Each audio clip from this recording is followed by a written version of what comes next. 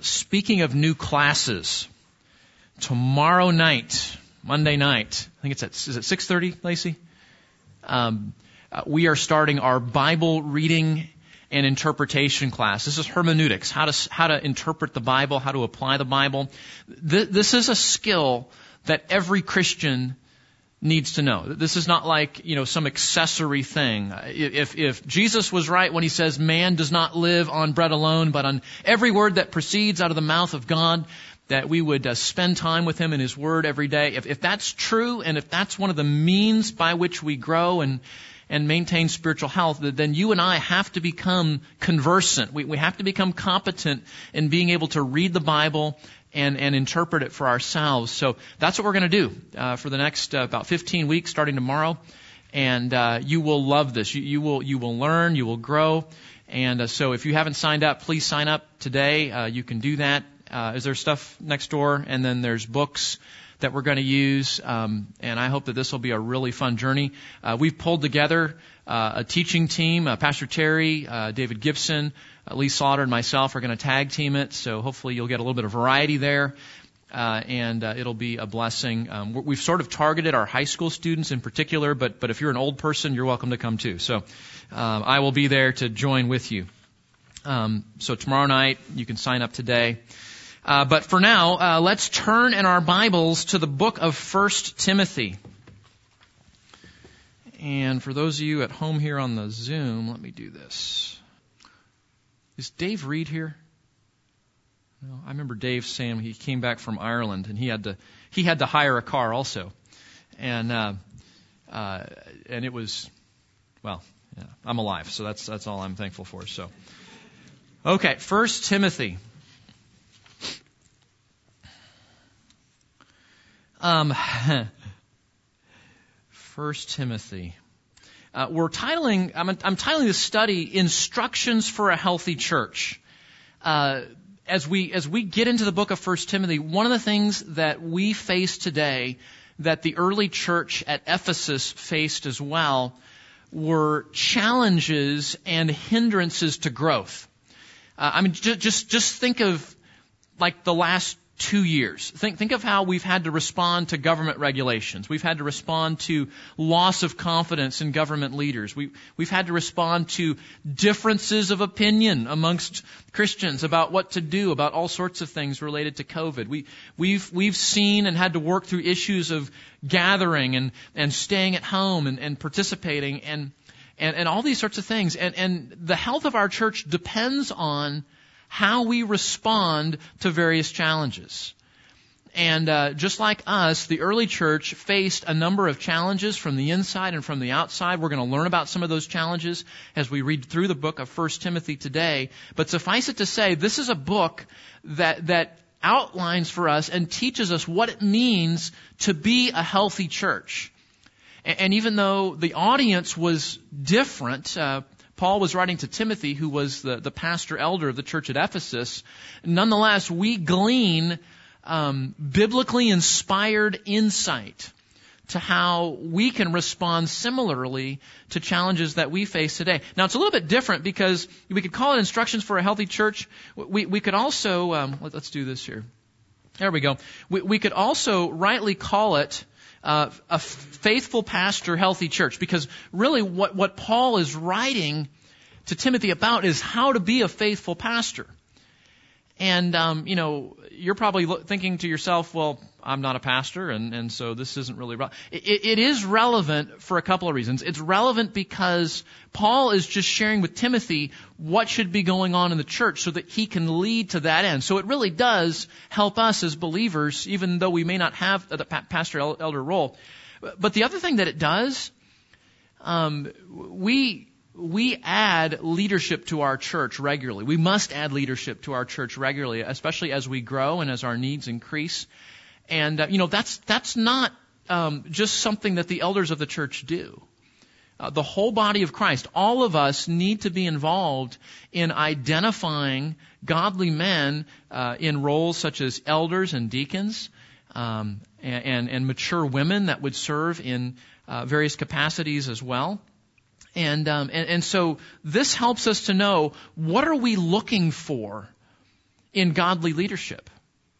And I hope that as we learn about what God intends for pastors and elders, you would pray for those of us that are elders here. That you would pray that we would be what God is calling us to be, and that you would pray with us as we seek to identify and train up other godly men who can be added to our leadership team, who can continue to lead us like the Lord Jesus would. And so we could also call this something like pastoral guidance for a mature congregation, because it's directed there. So a lot of our study as we go through 1 Timothy this semester will sort of be eavesdropping on this conversation between an older pastor and a younger pastor. But I think that's insightful. I think we learn things from that, and we grow as we do that. So to get us kind of oriented with this, just remind yourself for a moment, if you look up on the screen here, and you're going to feel like this is an eye exam. That's what you get for sitting in the back rows, okay? There's all these front rows here. This is a little bit of a chart of the New Testament letters, and I didn't reproduce this in your outline because it's big, but essentially the New Testament starts in the book of James. This is chronological order, the order in which the books were written in. And if you're a new Christian, or even if you've been a Christian for a while, sometimes navigating through your Bible is a bit difficult because the books are not in chronological order. So this kind of puts them in chronological order. So James was probably the first book written, along with 1st and 2nd Thessalonians, then 1 Corinthians and 2 Corinthians, Galatians, Romans, Matthew, Luke, Ephesians, Colossians, Philemon, Philippians, which are called the prison epistles. Yes, some of you learned from last time. Great. Yes, from our time in Colossians. And then the book of Acts, which is part 2 of Luke's account. And then we get down to 1 Peter. And then down in this area, kind of in the mid-60s, we'll zoom in here so you can actually see it there. We zoom in here on the mid-60s here. That's where we see what we call the pastoral letters or pastoral epistles, if you want to sound profound. 1 Timothy, Titus, and 2 Timothy. That's the order they were written in. And we see that Paul wrote 1 Timothy as he was in Macedonia leaving, and on his actually after his 4th missionary journey, and then we learned something of it there. So that just helps us to kind of get our bearing a little bit. And you might be wondering, and again, if you're a seasoned Christian, you probably know all about the Apostle Paul. If you're new, this is a good reminder just to try to remember who's writing to this. So if you look at 1 Timothy chapter 1, verse 1, we read this. Paul, an apostle of Christ Jesus, according to the commandment of God our Savior, and to Christ Jesus, who is our hope. Okay, so stop right there. That's the introduction to the book, and it tells us that the apostle Paul, who was called by God to that role, is the writer, the human writer of our book. So just remind me, beyond the fact that he was an apostle according to the commandment of God, what do you know about the apostle Paul? Let's just lightning round it here. What do you know about the apostle Paul that would help us to have some context as we read the letter? Yeah, Ron. Yeah, he was formerly known as Saul, so we'll put that up on the outline there. Formerly Saul, a Jewish Pharisee who persecuted Christians. If we go back to Acts chapter 7, the book of Acts provides a lot of the history behind the letters that we're reading in the New Testament. And you'll remember Stephen was the first martyr. You remember that? That happens at the end of chapter 7, where he is stoned to death because of his testimony for Christ. And amongst the mob there was a young man named Saul, just like Ron said. And so we can read about that in chapter 8, verses 1 to 3 of Acts, that he was not just participating in persecuting new Christians, he was a leader in the church Christian movement. This is the anti-Christian Taliban of the first century. Okay?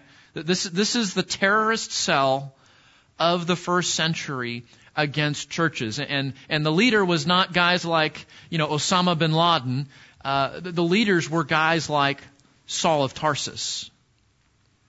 And they were violently opposed to that early church. By the way, why were they opposed to Christianity so much?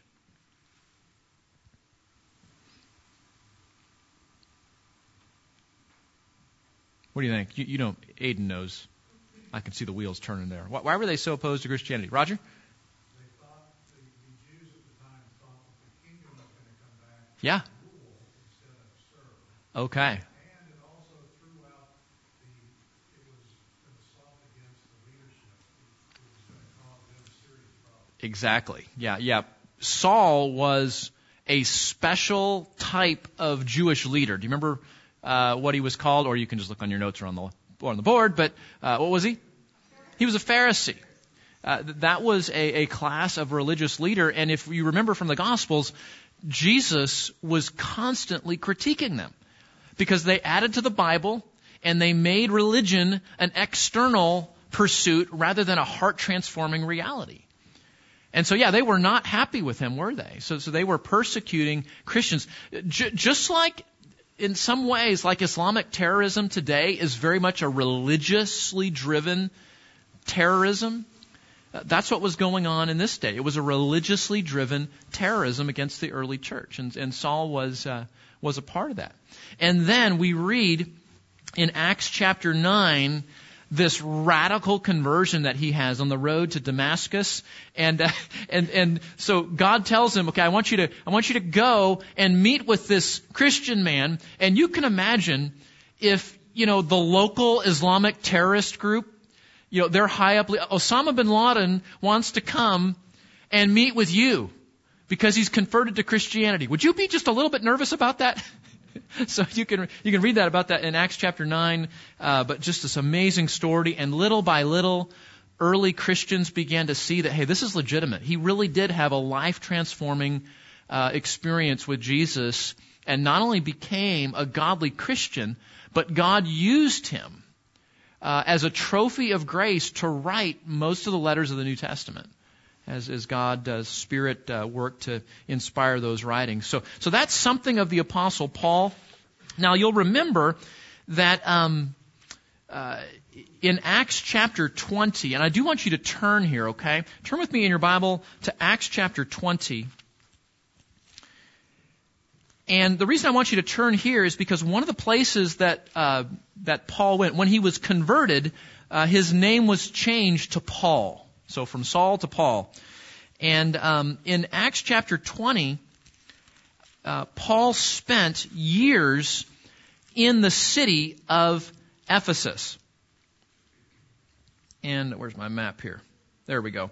Okay, so if you'll recall, we'll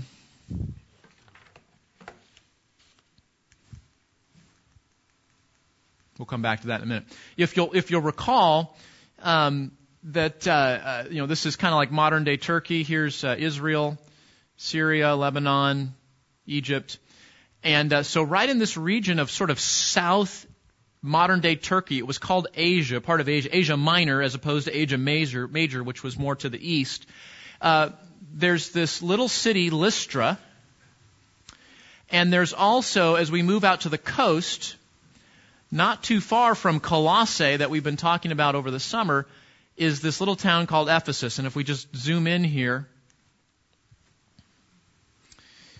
you can see, so here's Colossae, where we talked about in our last study, and here's the road, that main road that got redirected from through Colossae to going through Laodicea. But if you keep on that road, go all the way down to the coast, and then branch up to the north, you hit the city of Ephesus. And Paul spent a number of years there, and in Acts chapter 20, he leaves Ephesus to move on his journey. And there's this incredible prayer that he prays as he says farewell to the Ephesians.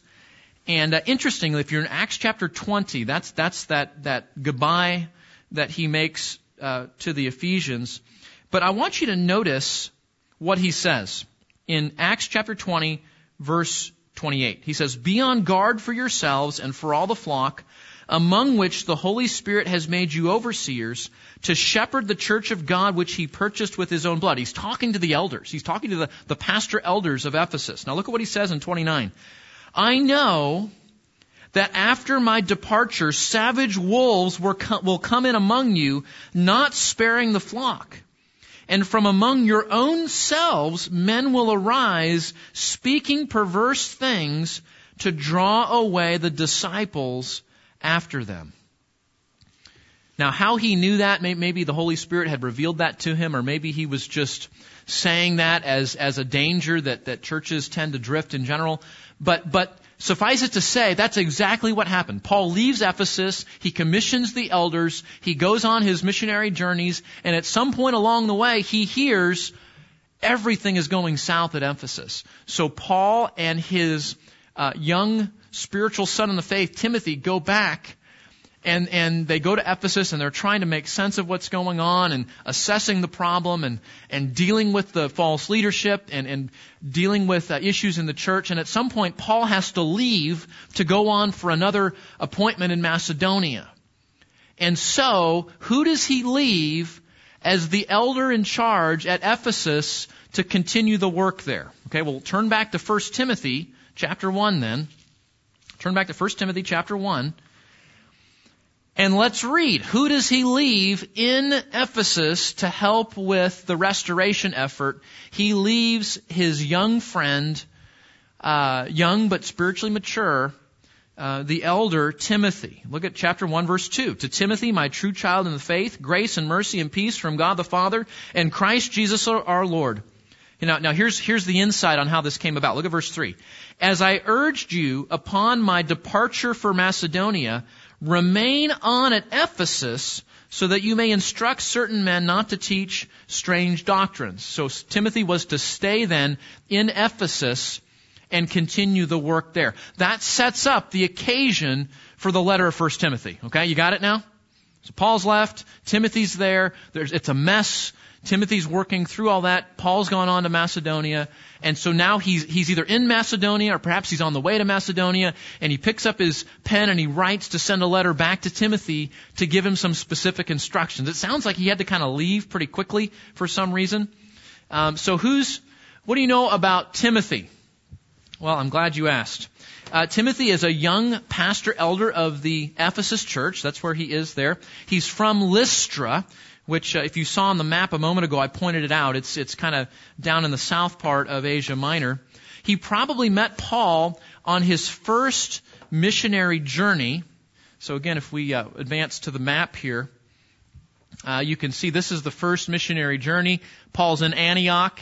He sails to Cyrus. He comes up to Perga. He goes up to Pisidia, over to Iconium, back to Pisidia, down to Attila, and then takes the boat back. Iconium, and then he goes to Lystra, to Derbe and back. So this is, as he comes through Lystra, this is probably where he met Timothy and likely led him to faith, because Paul often introduces Timothy as my spiritual son or my child in the faith, something like that. So it's likely that Paul actually preached the gospel to him.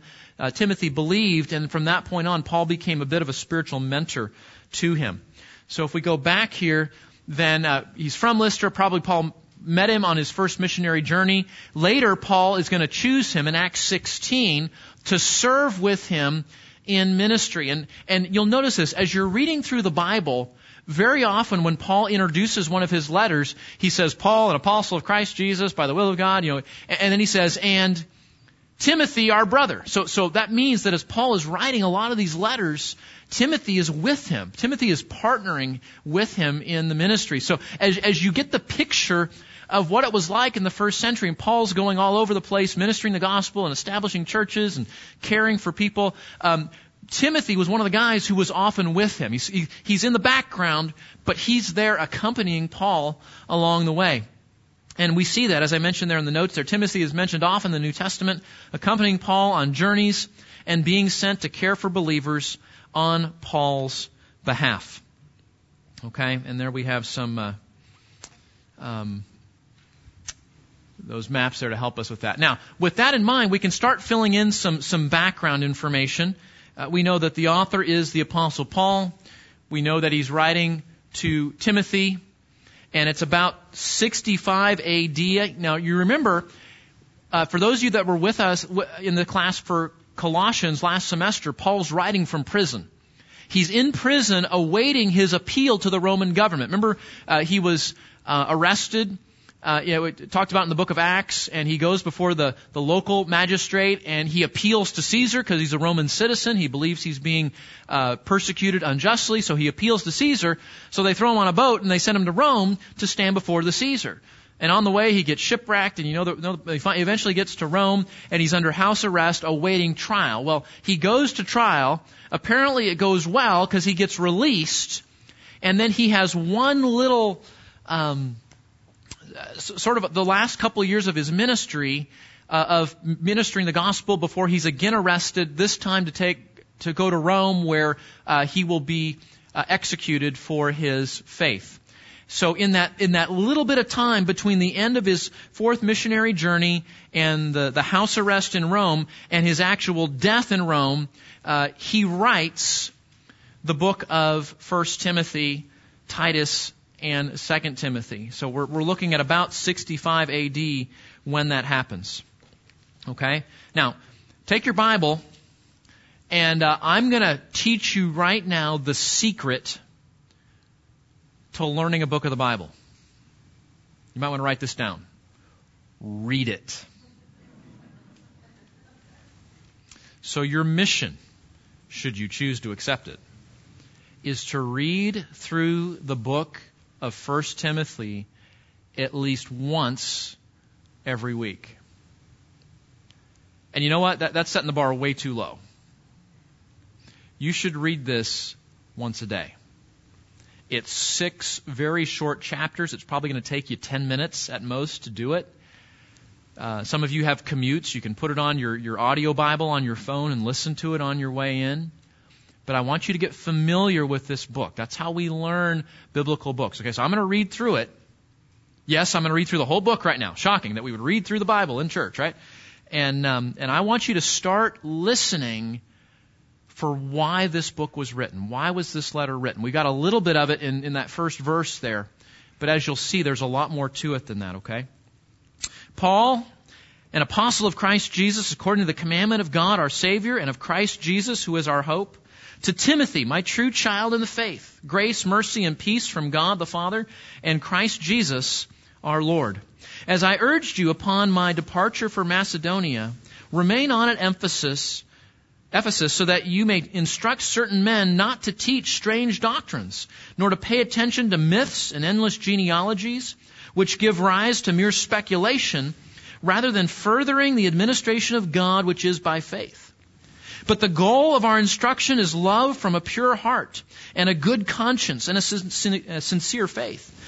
For some men, straying from these things, have turned aside to fruitless discussion, wanting to be teachers of the law, even though they do not understand either what they are saying or the matters about which they make confident assertions. But we know that the law is good if one uses it lawfully, realizing the fact that the law was not made for a righteous person, but for those who are lawless and rebellious, for the ungodly and sinners, for the unholy and profane, for those who kill their fathers or mothers, for murderers and immoral men and homosexuals and kidnappers and liars and perjurers, and whatever else is contrary to sound teaching, according to the glorious gospel of the blessed God which I have been entrusted. And I thank Christ Jesus our Lord, who has strengthened me, because he considered me faithful, putting me in service, even though I was formerly a blasphemer and a persecutor and a violent aggressor. Yet I was shown mercy because I acted ignorantly in unbelief. And the grace of our Lord was more than abundant with the faith and love which are found in Christ Jesus. It is a trustworthy statement, deserving full acceptance, that Christ Jesus came into the world to save sinners, among whom I am foremost of all. Yet for this reason I found mercy, so that in me, as the foremost, Jesus Christ might demonstrate his perfect patience as an example for those who would believe in him for eternal life. Now to the King eternal, immortal, invisible, the only God, yes, that is where we get the hymn, be honor and glory forever and ever. Amen. This command I entrust to you, Timothy, my son, in accordance with the prophecies made previously concerning you, that by them you fight the good fight, keeping faith and a good conscience, which some have rejected and suffered shipwreck in regard to their faith. Among these are Hymenaeus and Alexander, who I have handed over to Satan, so that they will be taught not to blaspheme. First of all, then, I urge that entreaties and prayers and petitions and thanksgiving be made on behalf of all men, for kings and all who are in authority, so that we may lead a tranquil and quiet life in all godliness and dignity. This is good and acceptable in the sight of God our Savior, who desires all men to be saved and to come to the knowledge of the truth.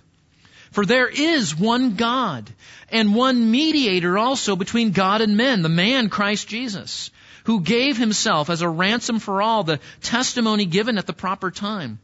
For this I was appointed a preacher and an apostle. I am telling the truth, I'm not lying. And as a teacher of the Gentiles in faith and truth.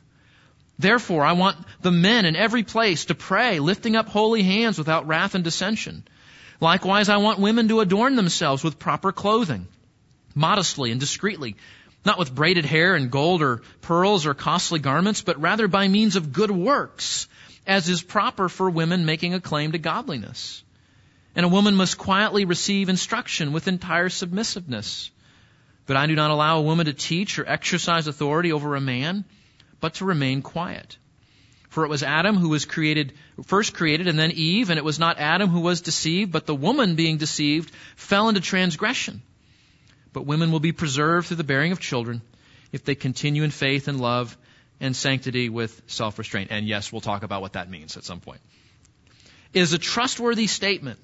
If a man aspires to the office of overseer, it is a fine work he desires to do. An overseer then must be above reproach, the husband of one wife, temperate, prudent, respectable, hospitable, able to teach, not addicted to wine or pugnacious, but gentle, peaceable, free from the love of money. He must be the one who manages his own household well, keeping his children under control with all dignity. But if a man does not know how to manage his own household, how will he take care of the church of God?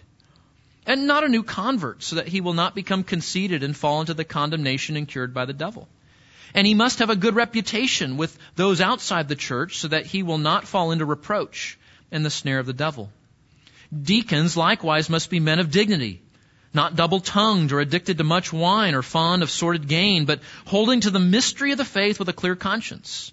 These men must also first be tested, and then let them serve as deacons if they are beyond reproach. Women must likewise be dignified, not malicious gossips, but temperate, faithful in all things. Deacons must be husbands of only one wife and good managers of their children and of their households. For those who have served well as deacons obtain for themselves a high standing and great confidence in the faith that is in Christ Jesus. Now I'm writing these things to you hoping to come before long, but in case I am delayed, I write so that you will know how one ought to conduct himself in the household of God, which is the church of the living God, the pillar and the support of the truth. Just underline that. Put a little star there, okay? That's our theme verse.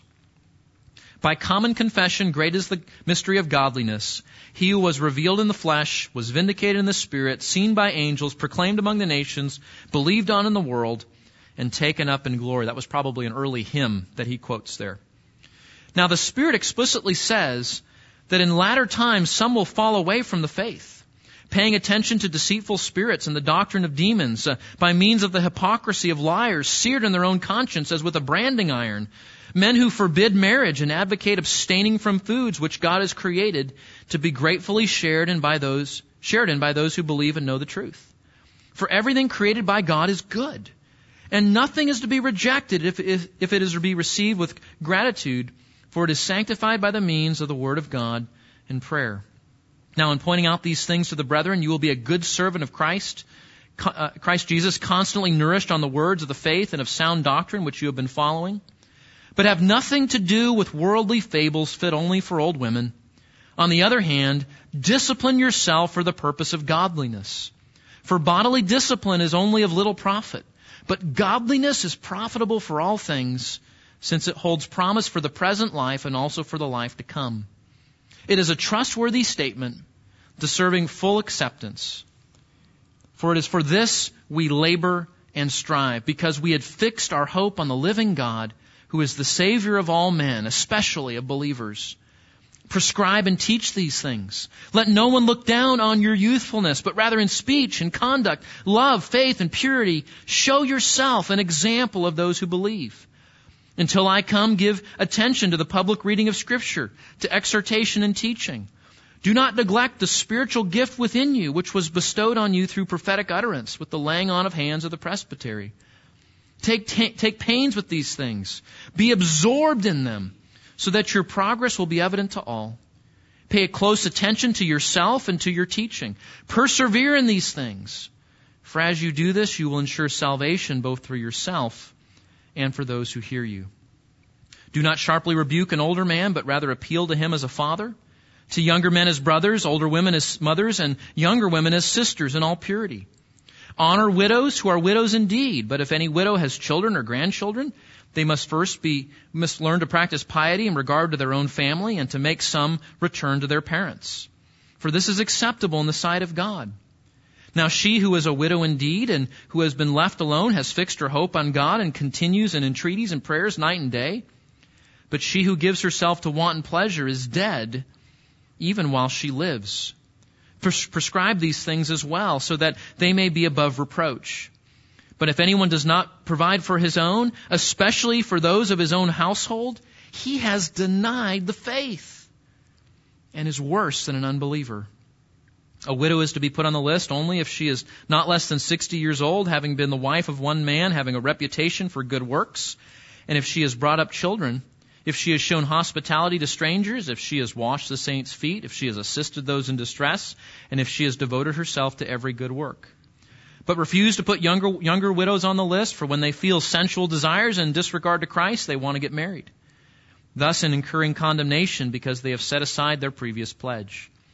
At the same time, they also learn to be idle, as they go around from house to house, and not merely idle, but also gossips and busybodies, talking about things not proper to mention.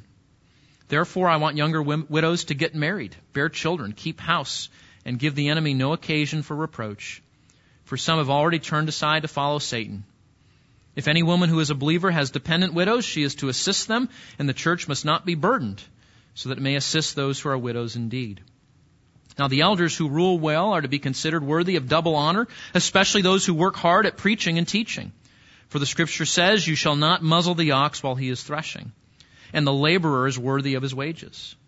Do not receive an accusation against an elder except on the basis of 2 or 3 witnesses. And those who continue in sin rebuke in the presence of all, so that the rest also will be fearful of sinning. I solemnly charge you in the presence of God and of Christ and of his chosen angels to maintain these principles without bias, doing nothing in a spirit of partiality. Do not lay hands upon anyone too hastily and thereby share responsibility for the sins of others. Keep yourself free from sin. No longer drink water exclusively, but use a little wine for the sake of your stomach and your frequent ailments. The sins of some men are quite evident, going on before them to judgment. For others, their sins follow after. Likewise also, deeds that are good are quite evident, and those which are otherwise cannot be concealed. And all those who are younger, who are under the yoke as slaves, are to regard their own masters as worthy of all honor, so that the name of God and our doctrine will not be spoken against. Those who have believers as their masters must not be disrespectful to them because they are brethren, but must serve them all the more because those who partake of the benefit are believers and beloved. Teach and preach these principles. And if anyone advocates a different doctrine and does not agree with sound words, those of our Lord Jesus Christ, and with the doctrine conforming to godliness, he is conceited and understands nothing, but he has a morbid interest in controversial questions and disputes about words, out of which arise envy and strife, abuse of language, evil suspicions, and constant friction between men of depraved mind and deprived of the truth, who suppose that godliness is a means of gain. But godliness is actually a means of great gain when it's accompanied by contentment. For we have brought nothing into the world, and so we can take nothing out as well either. If we have food and covering, with these we shall be content. But those who want to get rich fall into temptation and a snare and many foolish and harmful desires, which plunge men into ruin and destruction. For the love of money is a root of all sorts of evil, and some by longing for it have wandered away from the faith and pierced themselves with many griefs. But flee from these things, you man of God, and pursue righteousness, godliness, faith, love, perseverance, and gentleness. Fight the good fight of faith. Take hold of eternal life to which you were called and made the good confession in the presence of many witnesses. I charge you, in the presence of God who gives life to all things, and of Christ Jesus who testifies the good confession before Pontius Pilate, that you keep the commandment without stain or reproach until the appearing of our Lord Jesus Christ, which he will bring about at the proper time. He who is the blessed and only sovereign, the King of kings and Lord of lords, who alone possesses immortality and dwells in inapproachable light, who no man has seen or can see. To him be the honor and eternal dominion. Amen. Instruct those who are rich in this present world not to be conceited or to fix their hope on the uncertainty of riches, but on God who richly supplies us with all things to enjoy.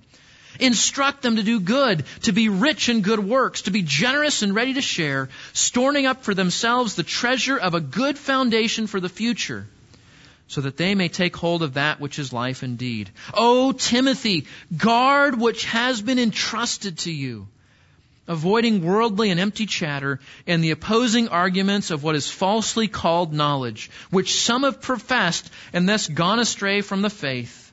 Grace be with you. I get excited just reading about it. We get to spend the next fall looking into it, okay? Read it, get into it, and as you read, you're going to discover some of the purposes. Let's look very briefly at some of those that we're going to see and that we just read about, okay? So the location there is following from Macedonia, right? So he's on his way to Macedonia. He's riding there. Look at these purposes with me. I'll just put them up here so you can see them here. Some of the things we just read that you heard, right? What are we going to learn in terms of the purposes of the letter? The main theme of the letter. Did you read it in 1 Timothy chapter 3, verse 15? I believe this is sort of the purpose of the letter, if we can sum it up in one verse. Look at, he says in verse 14, I am writing these things to you, hoping to come to you. And then 15, he says, in case I don't get there, I am delayed. I write so that you will know how one ought to conduct himself in the household of God. It's instructions for a healthy church, right? But listen to this. Listen to what he says. Why must we get it right?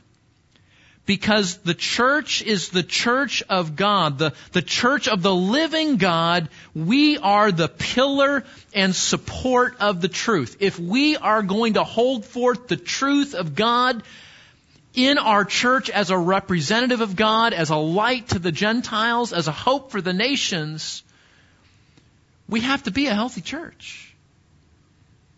Our light shines brightest when we're unified and maturing and growing and a strong pillar and support for the truth of God. And that's why we need this letter. So that's the main purpose, right? And he gives us some specifics here. He's going to remind us that the goal of everything we do is love. Love for God and love for neighbor. He calls us to fight the fight of faith as things get difficult, as persecution and difficulty arises. He calls us in chapter 2, verse 1, to pray for rulers. Even the ones you don't like. He tells us, he gives us specific instructions for men and women.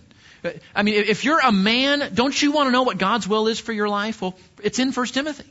If you're a woman, instructions that God has for you are in 1 Timothy. What it means to walk with Him in maturity. We read about church officers. We're called to prepare for the latter days when people will fall away. There was a whole section there about caring for widows and caring for our own. And then those warnings for riches, right? Did you read it? It's not money is the root of all evil. It's what? The love of money is a root of all sorts of evil. So why do we need 1 Timothy? Why do we need 1 Timothy? I think we need 1 Timothy because we want to be an effective, healthy church. Do you want to be an effective, healthy church? Do you want to be a part of the work God is doing today through local churches as we would uphold the truth of God, a pillar and support of the truth? The household of God is what we are. If we're going to do that, we have to be faithful. We have to be healthy. We have to be growing. We have to be purposeful. We have to be moving in the right direction. And 1 Timothy is a roadmap for a healthy church. It's instructions for a healthy church, and those of us in leadership as we would read. So we want to be a healthy, effective church. We need to think clearly about the roles of men and women. This is part of what led me to want to do 1 Timothy.